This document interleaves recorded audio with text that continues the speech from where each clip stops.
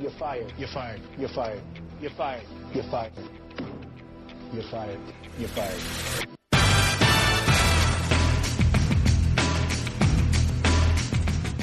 Hey, everybody, we're going to start. So if you're in the weird little vestibule there, that kind of area of where nothing seems to be happening, and you want to come on in, and I think there's some empty seats up front. Yeah, the white people in the back, come on forward. Well, you just ruined it. I would like, first of all, to thank National Review Institute for having us. If you don't know, I'm Rob Long. This is Jonah Goldberg, John Podhoretz, and we do a podcast about 3 times a month called, because we had no other name to call it the GLOP podcast. Goldberg, Long, Podhoretz, in case you wanted to know. By the way, anybody who has a better idea for the name of the podcast, just jump right in. It's GLOP culture. GLOP culture. So it rhymes with pop culture. That's, I guess. As you will see, so we are going to talk about insignificant and immaterial matters low, very low. This is the low portion of the conference. Yeah, the high class stuff. This is the Anti-Ideas Summit. So it will sound a little bit like for some of you, like a little old-time radio. This is a podcast. We are recording this. And we have, this is the free market at work, my friends. We have sponsors. So at some point, this will turn into old-time radio. And that time, the first time it'll turn into old-time radio is right now. The GLOP Culture podcast is brought to you by Casper Premium Mattresses. Premium mattresses for a fraction of the price. They are delivered to your door. Casper is revolutionizing the mattress industry. They are disrupting the mattress industry by cutting the cost of dealing with resellers and showrooms and passing that savings directly to the consumer. And by, remember that? And by Harry's Shave. Harry's Shave. Are you overpaying for drugstore razors? That's a bad habit, and you should leave it behind. Make the smart switch to Harry's. We'll talk about that later. Right now, I just want to talk about one thing. 1994, I did a National Review Institute event here in Washington. I was the MC, and one of our speakers was Larry Kudlow, who 25 years ago looked exactly the same, which I find suspicious. I think we got to get into that. And unfortunately, 25 years ago... It's funny because he has a painting in his closet that looks just like John Maynard Keynes now. And 25 years ago, Jack Fowler didn't look the same. Just to be fair. So I thought I'd kick it off. First of all, I'd like to welcome... we have some Ricochet members here. The Reagan members are here in the audience. Hello. And so we thought it'd be a little more formal this time. And so I asked for just a kickoff question, and I got a question from one of America's great leaders with a great political future. He wants to know this from Jonah. Jonah Goldberg, you are a disgrace. You are what is bringing National Review down. You're pathetic and sad. When are you resigning? Now or later? For those made a huge mistake. What are we talking about, Jonah? So explain why. How could you possibly have offended America's most beloved and fearless political figure who fires people on television during a giant economic downturn? Explain. Well, Donald. It's an interesting question. Trump.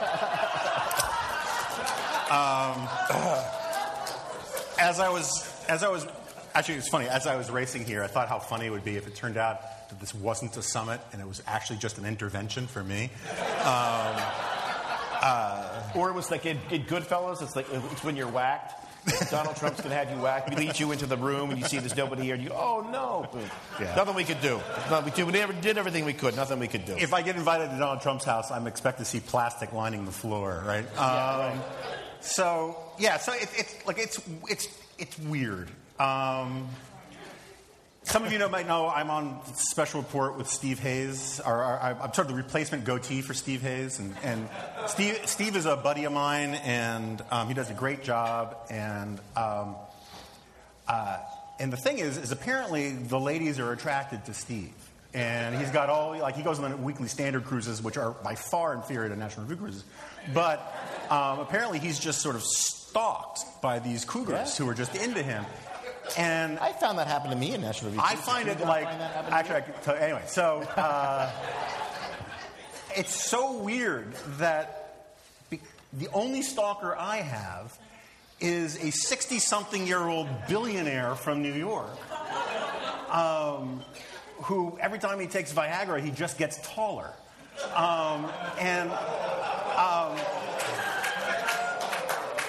Because he's a giant I got it. Sometimes you have to caption things for Rob. So it took 11 minutes for you to bring the whole room down after a very elevated conversation with America's premier financial reporter. Well, John did say that this was the Ideas Valley, right? Yeah. That's what we're doing? Yes. And so anyway... And there's a trap door in the valley later. The slough of despond. Yeah. This is where ideas go to die. So Donald Trump has a shockingly low self-esteem for a guy who's famous for having high self-esteem. And so Steve Hayes had said something about how Donald Trump was a loser who shouldn't be taken seriously. And my theory is that Donald Trump mistook me for him and started attacking me on Twitter. Because I had not mentioned the guy's name in 4 months. I hadn't written about him in 4 years.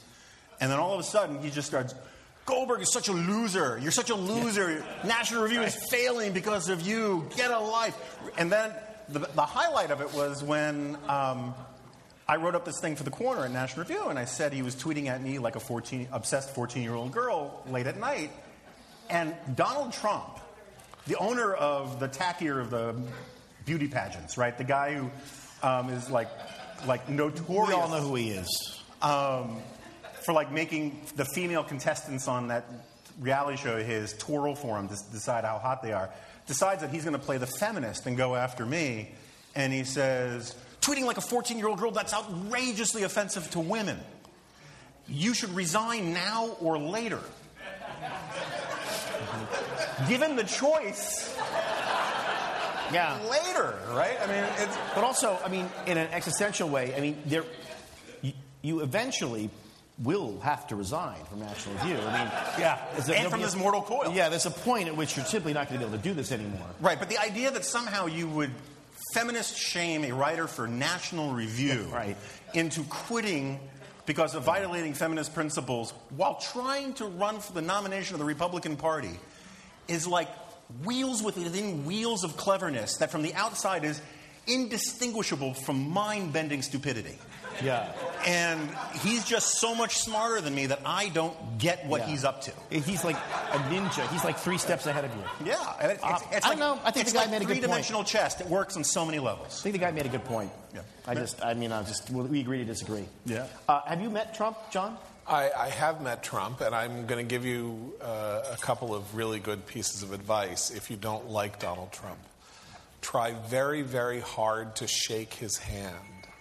He is germophobic and crazy on the subject, and if you really want to get him to freak out, stick out your hand and force his paw into yours, and you will ruin his day. The amount of Purell that will be used following this relatively conventional method of greeting between two human beings. In fact, many real estate deals are closed with a handshake. Yeah. Yes, well, he... Yes, what do you do instead? If you bump something, No, he doesn't do a fist bump. He just sort of says... I was once at a lunch. Yeah, right. I was once at a lunch Time Magazine threw for him. Why? I don't know why. But it was just before he dumped his first wife, Ivana. And he said something like, Ivana, 10 years, it's been fabulous. It's our anniversary. and you've been absolutely fabulous. And literally 48 hours later or something, he was on the front page of the New York Post, doing the nasty with, what was her name? Marla Maples. Marla Maples, that's right. I love how people pretended they didn't know. It's a sign you're so of sophisticated. my mental decrepitude that I couldn't pull that one So up. just assume, because this is what I like to do in National Review. I like to pick a possible future and then assume how that future would play out. So just assume, I don't know what happens. There's a virus, just to go with it. Like I'm pitching this movie. That Donald Trump is, in fact, the Republican nominee for the president. So can you imagine that weird moment where he and his opponent, Hillary Clinton, are both working the rope lines? It's horrible. Like, both of them recoiling from actually having to touch or meet or talk to a real person. Well, he's talking to the real person, and she's got glasses and a hat on, and Huma's bringing her a burrito bowl from the Chipotle down on the corner. She's eating it quietly with the hood Should on. I just borrow that line from Obama? Says, "Why can't I just eat my burrito?" That's what he said about the waffles. I mean, if Donald Trump were the Republican nominee for president, and Rand Paul ran as a third-party candidate, I would have to vote for Hillary Clinton.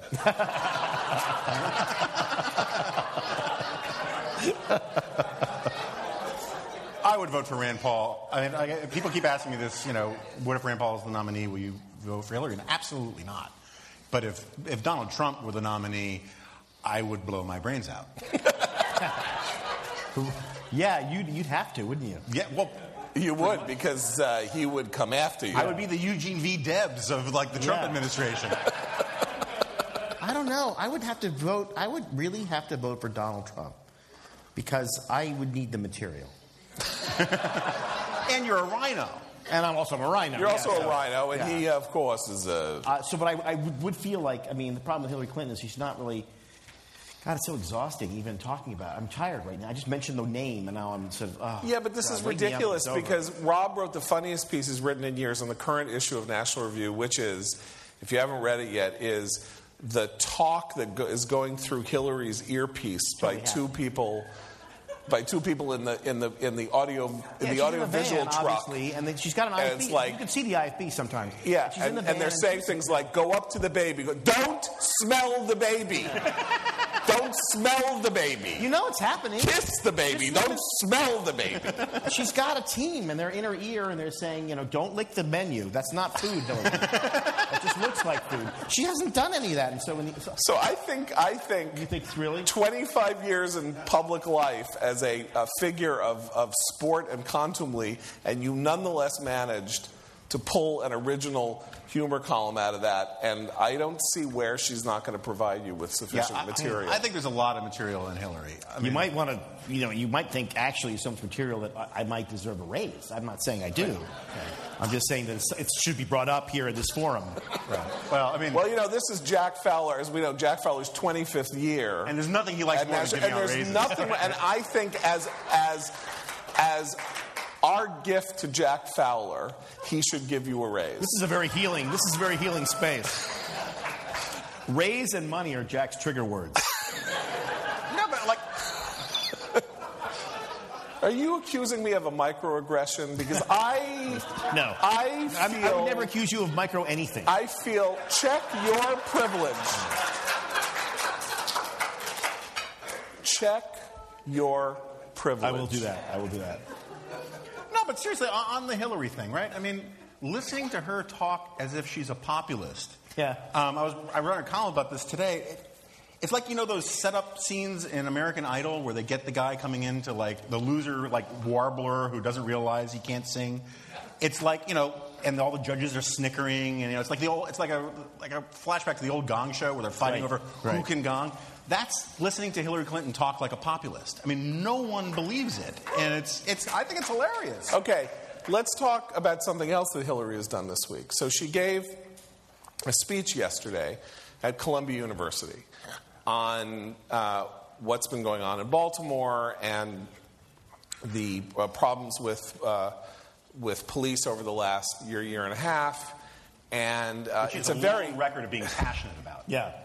It's a very radical speech in many ways. I mean, surprisingly, because she's a more cautious person than this, or seems to be on policy terms. So it's a pretty radical speech, and talks about how the era of mass incarceration must end, and, especially there's structural racism is destroying America and all this. But the most interesting aspect of the speech was that on no fewer than 4 occasions she pointed out that the former mayor of New York, David Dinkins, was in the audience. David Dinkins, who was mayor from 1989 to 1993, his first full year in office as mayor of New York, there were 2,500 murders, the highest number ever recorded in any city, not only in the United States, but probably outside of Colombia in the world, in world history.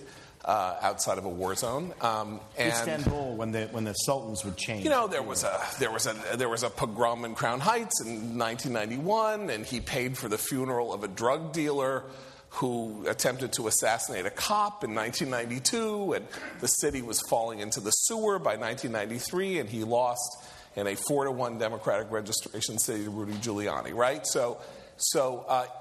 Even if you think that David Dinkins is a wonderful person and a great path-breaking, the first black mayor of New York and all this, he wouldn't exactly be your go-to as an example of successful municipal governance. And she said at the end of this speech, David Dinkins is the kind of leader we need right now. Now, granted, 2 decades ago, and people don't remember who he is, and this isn't really a gaffe because nobody cares. But David But Dinkins having said that, so what did she want to do? She wanted to pay tribute in a speech that is largely a suck-up to black voters in the Democratic Party to shore up her base at a time when, obviously, she has fallen into terrible controversy over Clinton cash and the foundation and everything like that.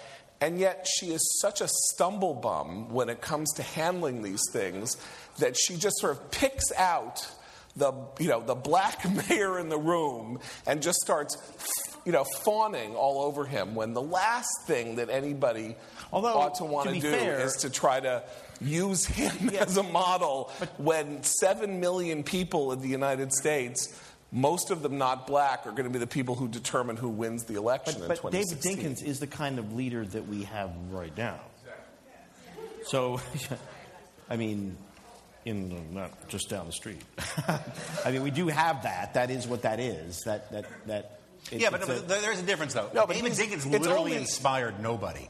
Like, that's true. Obama doesn't inspire a lot of people in this room, but there are people who got worked up about Obama. My favorite David Dinkins speech was when he praised, I don't know what it was from, what era, maybe it was right after the first Gulf War, the heroes and sheroes of the Gulf War. Like, really?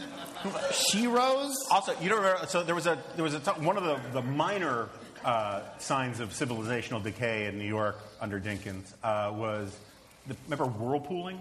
This is where in public pools, black young youths would swarm young girls and sexually assault them and call it a whirlpool. And Dinkins' response to this was to have buttons made up that read, "Whirlpool ain't cool." Because what would you pin it on in the swimming pool, though? He is the kind of leader we need now. Where do you get sloganeering John, like that? We got some old-time radio to do. That's a joke, son. It's a little bit of Fred Allen. Yeah. Even you guys are too young to know who Fred Allen was. That's how old that joke is. Casper is an online retailer of premium mattresses for a fraction of the price. The mattress industry has inherently forced consumers into paying notoriously high markups. This is true. Casper is revolutionizing the mattress industry by cutting the cost of dealing with resellers and showrooms and passing the savings directly to who? To the consumer. Why should you buy a Casper mattress online? 3 reasons. 1, quality. A Casper mattress provides resilience and long-lasting supportive comfort. Casper mattresses is one of a kind, a new hybrid mattress that combines premium latex foam with memory foam, just like Jonah. Cost. Mattresses can often cost well over $1,500, but Casper mattresses cost between $500 for a twin, $600 for a twin XL. That's XL. $750 for a full, at $850 a queen, and $950 for a king-size mattress. Casper understands that buying a mattress online can have consumers wondering how this is possible. 3, convenience. Buying a Casper mattress is completely risk-free. Casper offers free delivery and returns within a 100-day period. It's that simple. Statistically, lying on a bed for 4 minutes in a showroom has no correlation to whether the bed is right for you. And I think caused a restraining order on this one. That's why Casper has turned the buying process into a risk-free experience. Casper understands the importance of truly trying out a mattress that in all reality you spend a third of your life on. So Casper mattresses are obsessively engineered, just the right sink, just the right bounce, just like me. Risk-free trial and return policy, and they're made in America. USA! USA! So anybody here, any listener, you get $50 off any mattress purchase by visiting Casper.com. I guess that's /glop. You can't forget that. And using the code GLOP at checkout, that's Casper.com/glop. The coupon code is GLOP at checkout. We thank Casper Mattresses for sponsoring this special live episode of Glop Culture. Thank you, Derwin Kirby. Now, And that's the show, everybody. yeah, I know it seems crazy or maybe ludicrous that you had to sit there and listen to this, but they actually pay the bills for these podcasts. And it's remarkable when they do. We had, do you remember? Well, I don't know if we had the coffee people. We had a coffee company. And they were sponsoring our podcast, and then they listened to one. The fools. But here's what they said. Yeah, we don't want to sponsor conservatives. And they pulled. They pulled their sponsorship. But then I drove to their house and left a burning bag of dog poop on their door. Mm-hmm. And what was funny was it wasn't Casper dog has poop. come in because they believe in the wisdom and the value and the virtue and the seriousness of the Glop Culture podcast. And I think that that is a noble and wondrous thing that we should all support by buying a Casper mattress. It's what William F. Buckley would have done. Yeah. Hey. Buckley knew how to make his payroll. So, can we talk a little bit more about culture? Number Yes. one movie in the world, $1 billion and counting as of this weekend. Giant opening in China, Europe, simultaneous opening in the United States. Furious 7. Anybody see Furious 7? Okay, that's what, 2? Well, yeah. We got two. The guy who said, yeah. That was the. No one else? Yeah. No, 2? Okay. You're not the demographic they're going. Did you like it? You loved it. Have you seen any of the Furious movies? I've seen 3 of them. 1, 2, and 6. A preponderance. Yeah. John, I'm guessing. No, I'm the movie critic on the panel, and I think I saw half of the second one because how many times can you watch a car crash into another car and then they both just drive on as though nothing happened? I find that. Well, you got to see it in French. Yeah. It completely transforms it. Wait, so are you snobbishly disdaining the Furious 7, the Fast and Furious? I have this series? one deep block in my action adventure movie going, which is the magical car. I find that I cannot suspend my disbelief with the magical car. You remember the Lethal Weapon movies? Those cars would fly 60 feet in the air across the LA River gully from one bridge to the other, come slamming down, and then drive another 100 I do that miles every an hour. day, John. That's not that magical. Okay. Well, so for some reason, this is the thing that I cannot get past in almost any movie. And so the Fast and Furious movies are entirely dedicated to the notion that cars are impregnable creatures, that magically and mystically restore them. They can fall 1,000 feet from a helicopter. They can jump over a truck. They can smash into a ravine. They can explode and nonetheless continue to drive. And I can't get past that. It's a weakness. It is a grant weakness. you. It's a terrible weakness of mine. Yeah, and yet you would suspend disbelief about like a magic ring or a magic sword or some other nonsense. Well, I think it's because probably I don't own a magic ring. you didn't- yeah. And I don't own a magic sword. But I have a car, and I notice that if it jumps the curb, they don't even have fenders anymore. They don't have fenders anymore. Like, you hit a curb in New York City, and they go, and then you have to pay $1,000 to fix this piece of plastic on the front of your car. They're not durable, Rob. They're not durable. I can't. I think you're a New Yorker. Is what I think. Says the guy who lives in Venice. He's like, Salt of the earth. actually, you live in New York now too. Yeah, because I thought Venice was too twee. So I thought I'd go to New York. I'm just saying, everybody's got a thing, right? So it's like doctors can't stand We're going movies to talk about Bruce doctors. Jenner at the end. Boom. Yeah. Wait. He still has a thing. Oh, does he? Oh, I didn't watch the interview. I think he still has. Wait. So Spoiler alert. Wait. We've heard from the anti-furious crowd. What, you don't like it?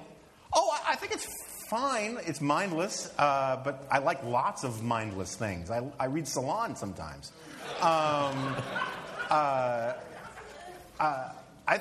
We've talked about this a few times on the podcast, but I mean, to me, it's just simply the triumph of the fact that once you have a global film market, Right, dialogue doesn't work very well.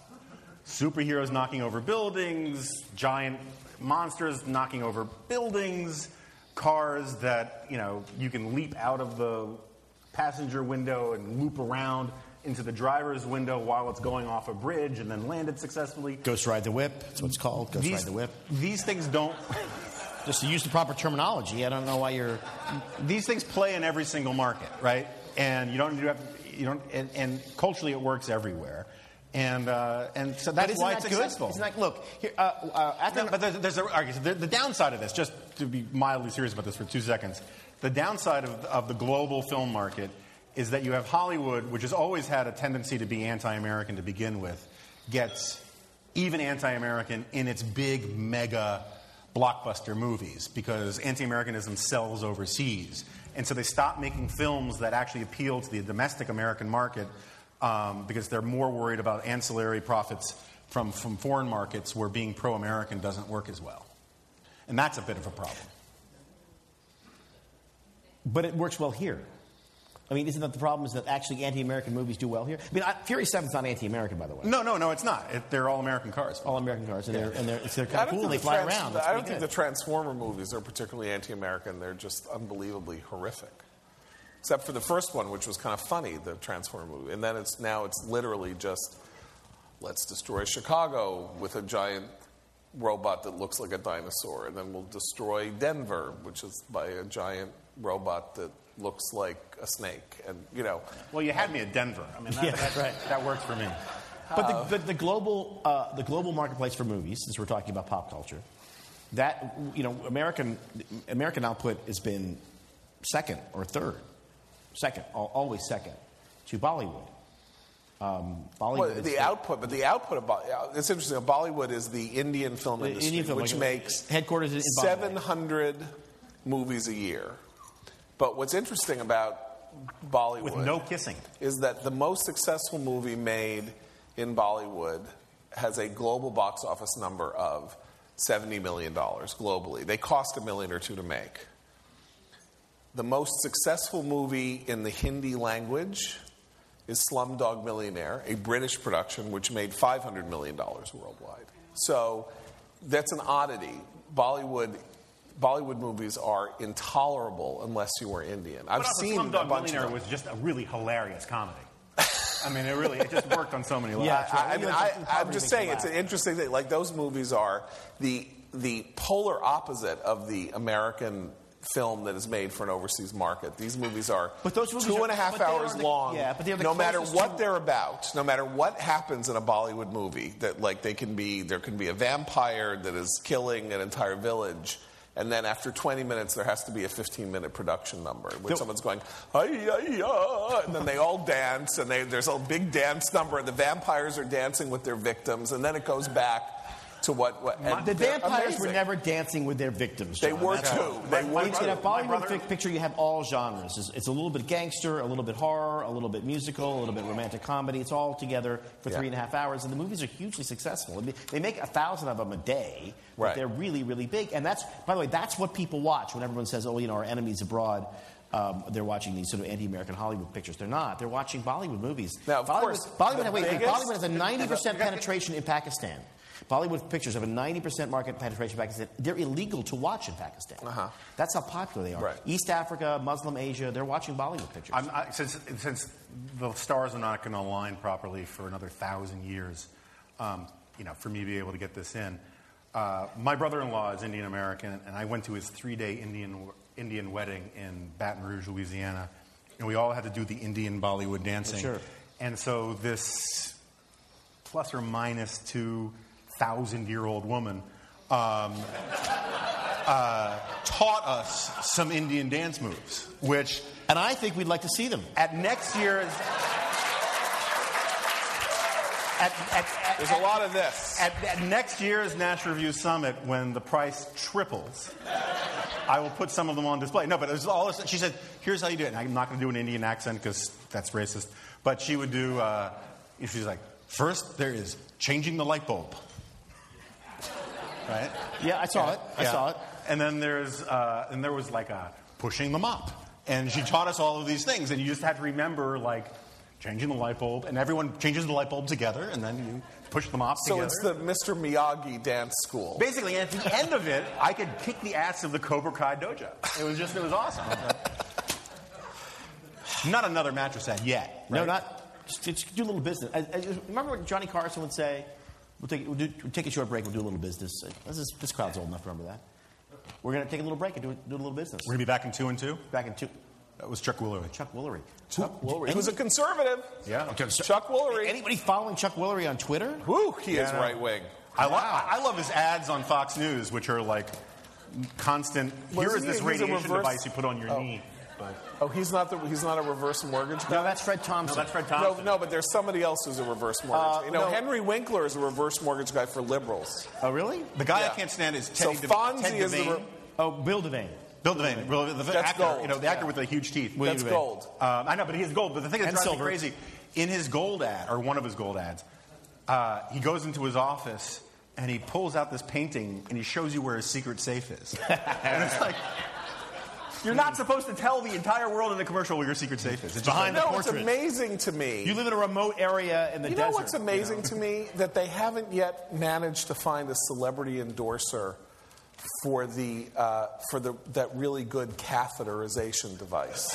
It's a really good I think one. that's a real opportunity well, for if Hillary Jonah, loses, maybe. If they need a celebrity endorser, Jonah, I think, Make me an has a offer. lot to say about look, my father always used to easy tell me. lubricating Yeah. catheters. It would have been Bruce Jenner. My but I father don't think always that's used to gonna tell work me- out. Well, you know what? He could still do it. Yeah, we don't know. Maybe for another 6 months. Harry's.com was started by two guys passionate about creating a better shaving experience. Talk about the products and your experience with them. That's actually a copy that I shouldn't have read. I'm sure you're wondering, what does Harry's.com deliver? How do they deliver a superior shave? Harry's bought a blade factory in Germany that had been crafting some of the world's highest quality blades for almost a century. Except for 20 years there, we don't know what the factory did. By cutting out the middleman, the middlemensch, they can offer an amazing... Der Middlemensch. They can offer an amazing shave at a fraction of the price. I'm going to lose the sponsor right now. And then- No, Harry's is actually great. Harry's is actually great. Harry's really is great. I use Harry's. I use it. And John shaves his back with Harry's. It's fantastic. They ship the blades right to your door at factory direct prices. Their starter set is just $15. That includes the razor, 3 blades, and your choice of Harry's shave cream or foaming shave gel. You prefer the shave cream. I like the cream. You like the cream. I'm a gel guy. You're a gel guy. As an added bonus, you can get $5 off your first purchase with the code GLOP. This is at this point, now you guys GLOP. are up to that. And after using the code, you can get an entire month's worth of shaving for just $10. Shipping is free. That's part of the thing. You don't have to actually go and buy this stuff, which is always behind It's behind lock. plexiglass at the CVS. Yeah. Although I can think of one CVS And where they you can probably get it can't pretty find easily the at this key. point. That's the other good part. Go to harrys.com That's now. why they burned it down. Yeah. They burned it down because they go in and they say, can I have a razor blade? And it's like, I can't find the key. Well, I can't find the key for the razor blades. Can I just, let me just... You started it. Shipping is fry. I'm not going to do that. You're not going to more German? No, I'm not going to go to the fry joke. Go to harrys.com now, and Harry's will give you $5 off if you type in the code Ricochet with your first purchase. That's Harry's, HARRYS.com, and enter coupon code GLOP at checkout for $5 off. Start shaving smarter today. We thank Harry's. They've been with us for a long time. Yeah, they're great. It's a great company, and they are supporting this kind of like, look, this is how we're going to win, folks. No one's going to wake up at MSNBC or CBS or NBC or ABC and say, oh, yeah, we should be fair. They're not going to do it. We're going to have to do it ourselves, like podcasts like this. So, Right. Good company. It's true. By the way, I just did want to mention that the most successful movie ever made is one of the most deeply anti-American movies ever made, which is Avatar, which is an astoundingly anti-American movie, and it made $2.7 billion worldwide. So Jonah's point is, it's going to be interesting. There are going to be 4 other Avatar movies, and it'll be interesting to see where they... Now, of course, Avatar is basically anti-human, not just anti-American, right, but it's anti-military, it's anti-capitalism, and it's pro 10-foot-tall blue creatures who can attach their patooties to a flying dinosaur with a You can do that fiber now. You optic can do that cable. now in my neighborhood. It's not that hard. Yeah, really? You're always telling me these yeah. things. He's an early adopter, so he my- knows all about. Here's my brilliant money-making scheme. Yes. I think we should all invest. Everybody here, but anybody who wants to invest can. Campaign buttons for 2016. Jenner Cruz 16. Think about it. Think about it. Bruce Jenner, Cruz. Ted Cruz, Jenner Cruz 16. Did anybody else? I mean, I guess I'm the only one watching that. 17 million people watched that interview with Diane Sawyer. Was anybody surprised? I'm the only one who's surprised when he said he was a Republican? A Republican and a Christian. Yeah. I mean, of course he's a Republican. Because he believes in the Constitution. Well, that's the Republican part, not the Christian part, right? Well, no, I believe many people would say that the derivation of the Constitution is... Yeah, but fine. But we're not going to get into that. I'm just saying that the Venn diagrams aren't like wildly overlapped. No, I mean, like I think I was surprised for 10 minutes, and I thought, well, of course he's a Republican. He's a rich old white lady. in tennis sneakers. Yeah. I mean, see, here's my theory about it: is that I think that the Kardashians reality show. They had Which you love. Which I love. Which they had a meeting in January with the full staff and the producers. And they're like, look, the ratings are down, and Bruce, we have some changes for you. And he was like, crap. I got new material, like every actor. I got new material? Wait a minute. Your story arc is wild this year. Different. Yeah, right. So. You think that? No. But I think, God bless, he's on his journey. I got problems with all that stuff. I don't really want to talk about him. Yeah. I just meant that simpering, smug, little Diane Sawyer move where she's like, You're a Republican? Well, before that, she takes this right turn. Look, the guy, whatever you think about the guy, he's doing this. That's a very newsworthy thing he's doing. And yet she wants to use it as an opportunity to say, and isn't Obama wonderful? Right. He's talking about his sex change. Okay. But can we just spend 10 seconds and talk about how great Obama is? And I kind of gave the guy a lot of credit for saying, whoa. Yeah, I guess that, but not the other stuff. And her look on her face was everything you think it should have been. Everything you expect those people do in their newsroom, which is like, wait a minute, what? She was astonished. So what you're saying is that Diane her. Sawyer is the final crime that Richard Nixon perpetrated on the American people.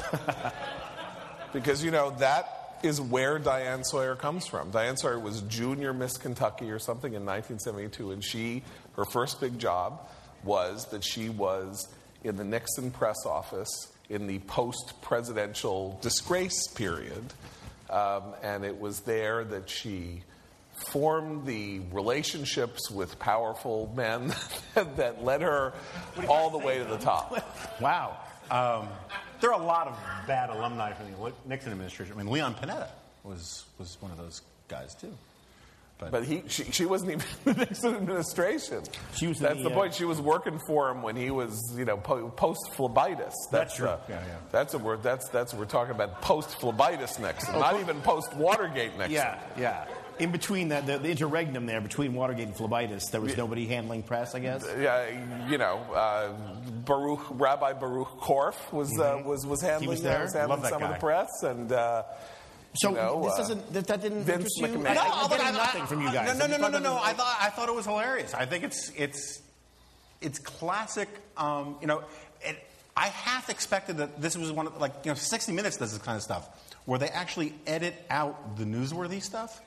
And then they put it on their website. If you want to see the whole interview, and then lo and behold, you find out, they knew. Here's where the weapons of mass destruction were. Yeah, the Obamacare website, right. They knew it wasn't going to work, or Hillary, So I was kind of surprised they actually even kept it in the broadcast interview. But don't you think for me, it betrayed that one thing about the other side, which is that nothing is more important than your partisan or party affiliation. That's the most important thing. This guy is talking about this, whatever you think about it, this incredible change in his life.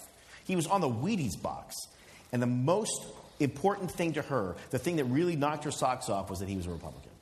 The inability to see any life, anything you do during the day, what you eat or what you drive or what you wear, as anything other than an expression of your partisan political team, to me is crazy. Right. Well, and the reason that I think you decided to put him on the ticket with Ted Cruz is, of course, the other astonishing, news story. You're laughing. News story of the week. You're laughing. Jack Fowler's laughing there, but it could happen. This is a very weird country.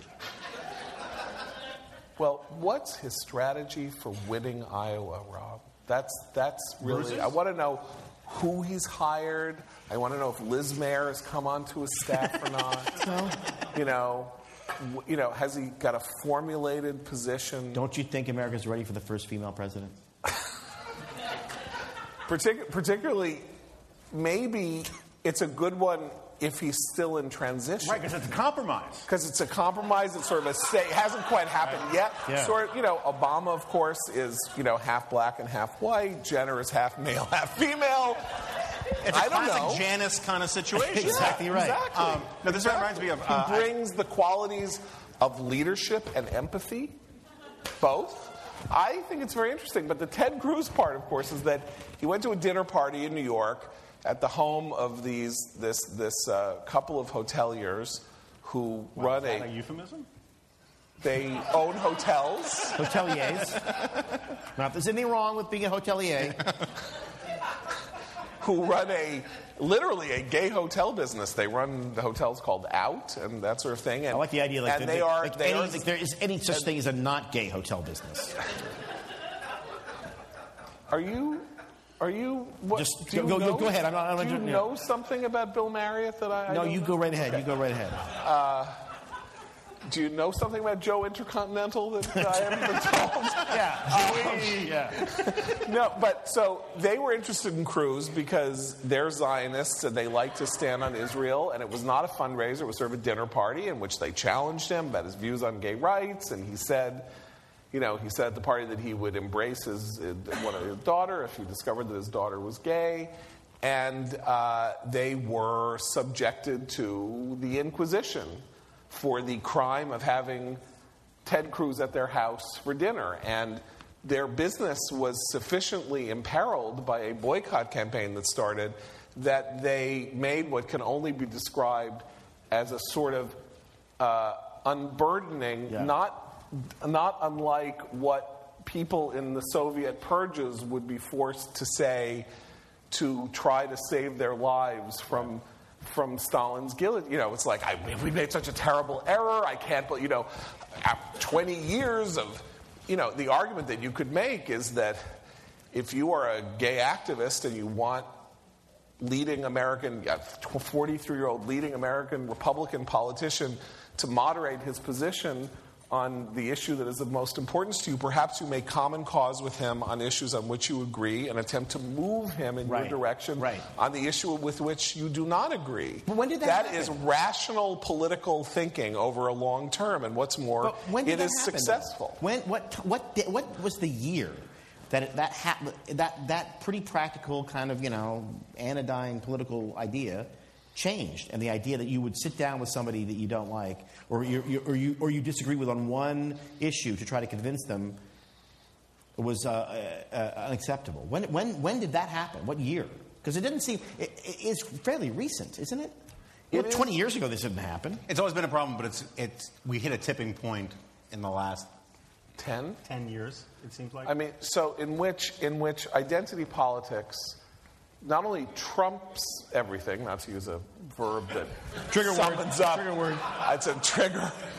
But not only trumps everything, but also creates a dynamic under which you are potentially subjected to being ostracized and thrown out of the identity that you have claimed for yourself for the slightest heterodoxy. And by the way, these guys, Reisner and his partner, whose name I can't remember, they were not heterodox.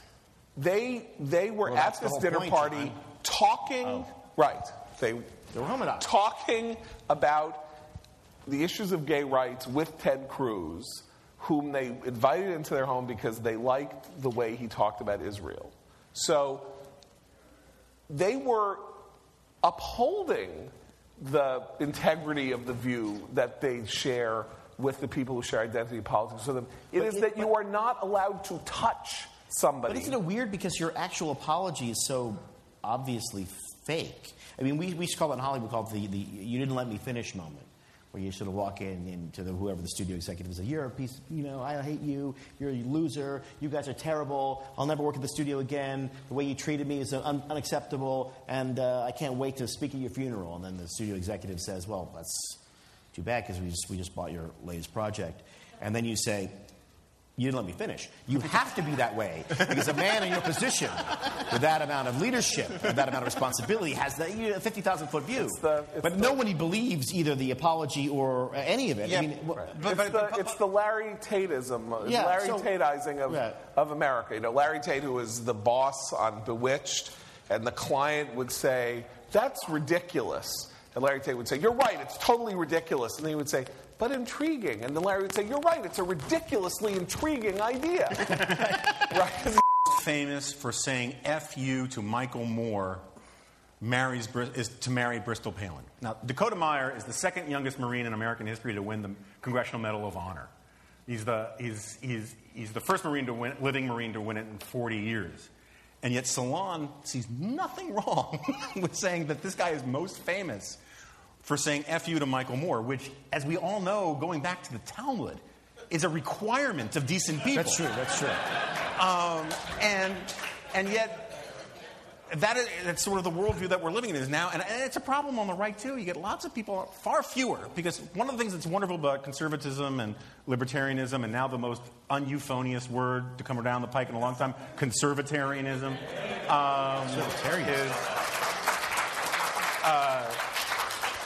Steve Hayes wrote a great book called The Conservatarian Manifesto. But no, it's I don't even know him, so I'm just saying that. It's simply that conservatism and libertarianism are simply partial philosophies of life. They don't tell you what food to eat. They don't tell you what clothes to wear.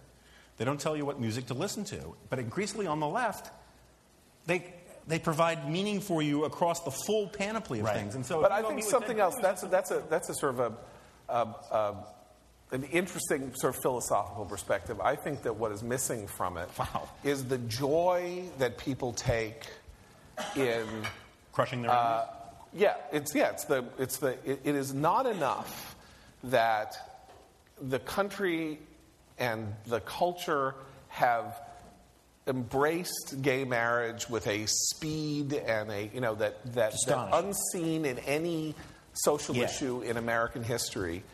An astonishing triumph for people who, when they started advancing this argument in the early 90s, everybody, including their closest, thought they were insane.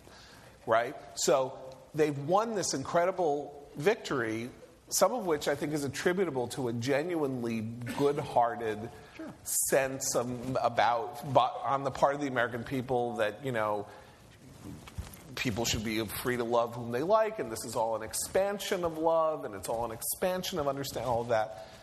But it is not enough for activists for them to win this victory. Their enemies, as the victory is being won, need to be crushed, need to be humiliated. You have to bake me a cake. This is not right. You have to bake me a cake, or I will have you fined $135,000 because when you said you wouldn't bake the cake and I should go to the guy across the street, I felt as though I had been morally raped, which is what this couple in Oregon said about the... And for the record, moral rape is not nearly as traumatic as rape. It's so much hotter. You know what? Check your privilege again, Jonah. Because I don't, you have that is just the kind of thing that a heterosexist white male in America would say. today, the best working definition of right wing is non-compliant. Right? If you just disagree, you're right wing. Right. And I have my favorite New Yorker cartoon, which I have hanging, a big blown up one I got as a present for my wife, blown up one hanging over my desk at my office. And it has two dogs sitting in a martini bar in Manhattan, and they're drinking their martinis. And one dog, they're both in pinstripe suits, and one dog says to the other dog, it's not good enough that dogs succeed. Cats must also fail.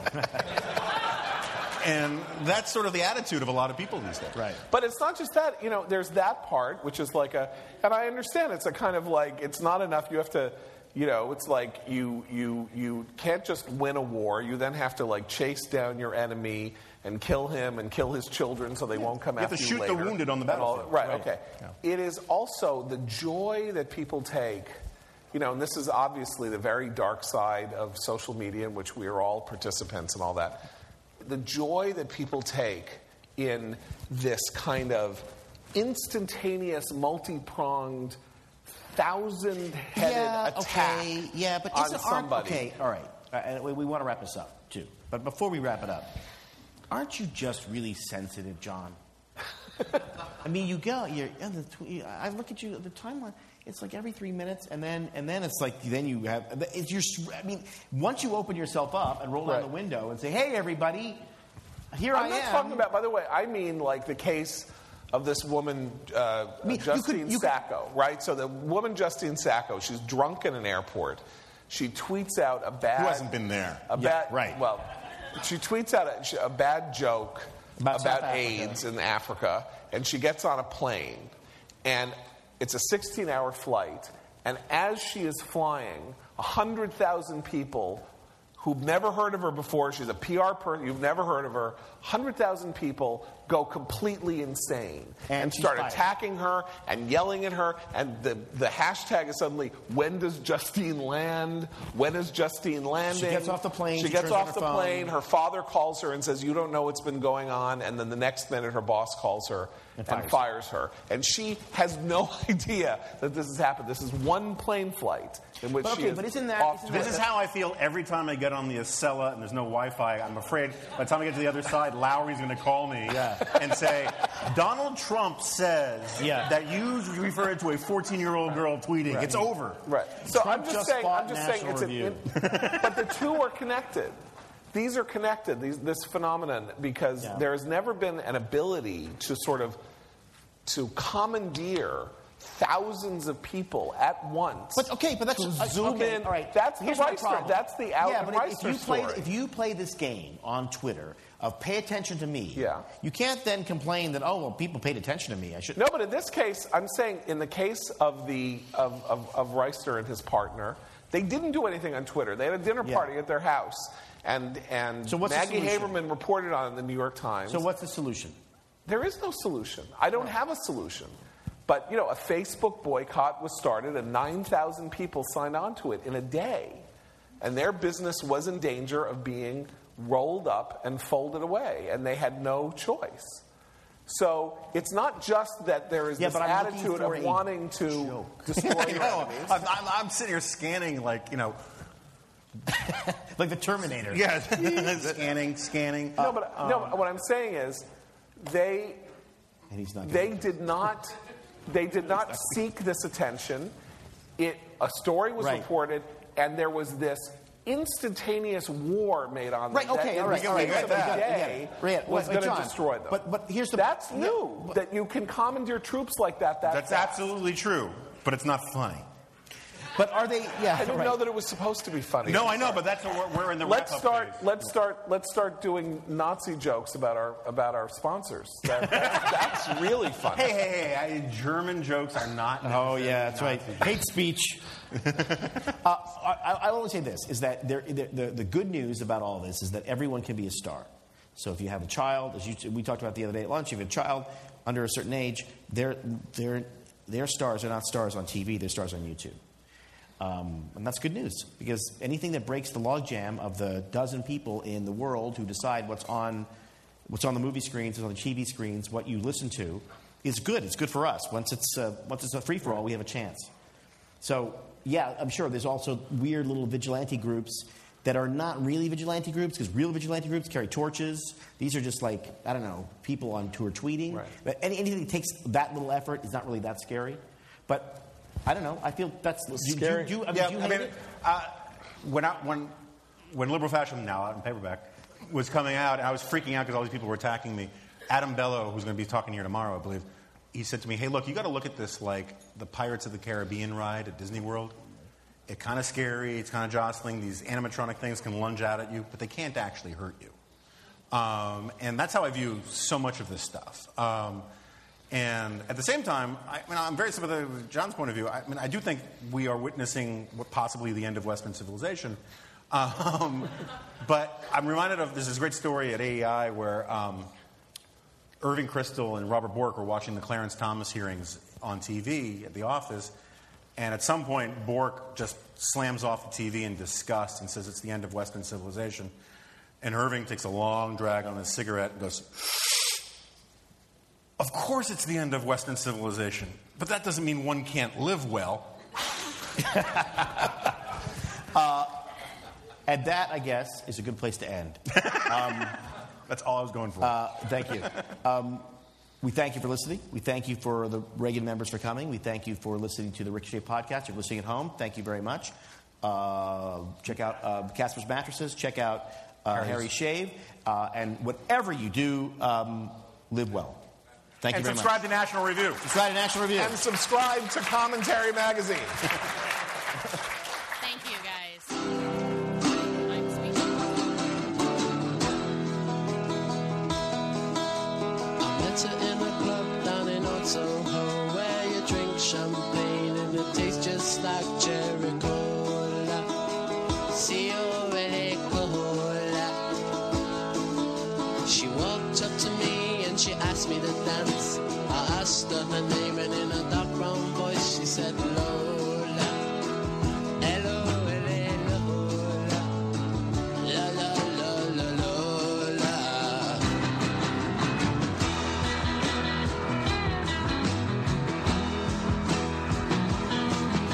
Well, I'm not the world's most physical guy.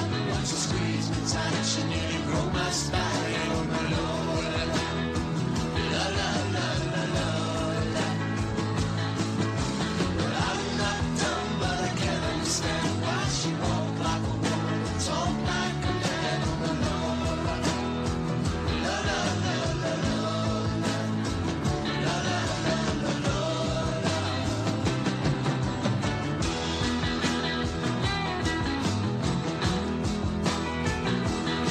Well, we drank champagne and danced all night under electric candlelight. She picked me up and sat me on her knee. Said, "Little boy, won't you come on with me?" Well, I'm not the world's most passionate guy, but when I looked in her eyes, then I almost fell for my Lola. La la la la Lola. Ricochet. Join the conversation.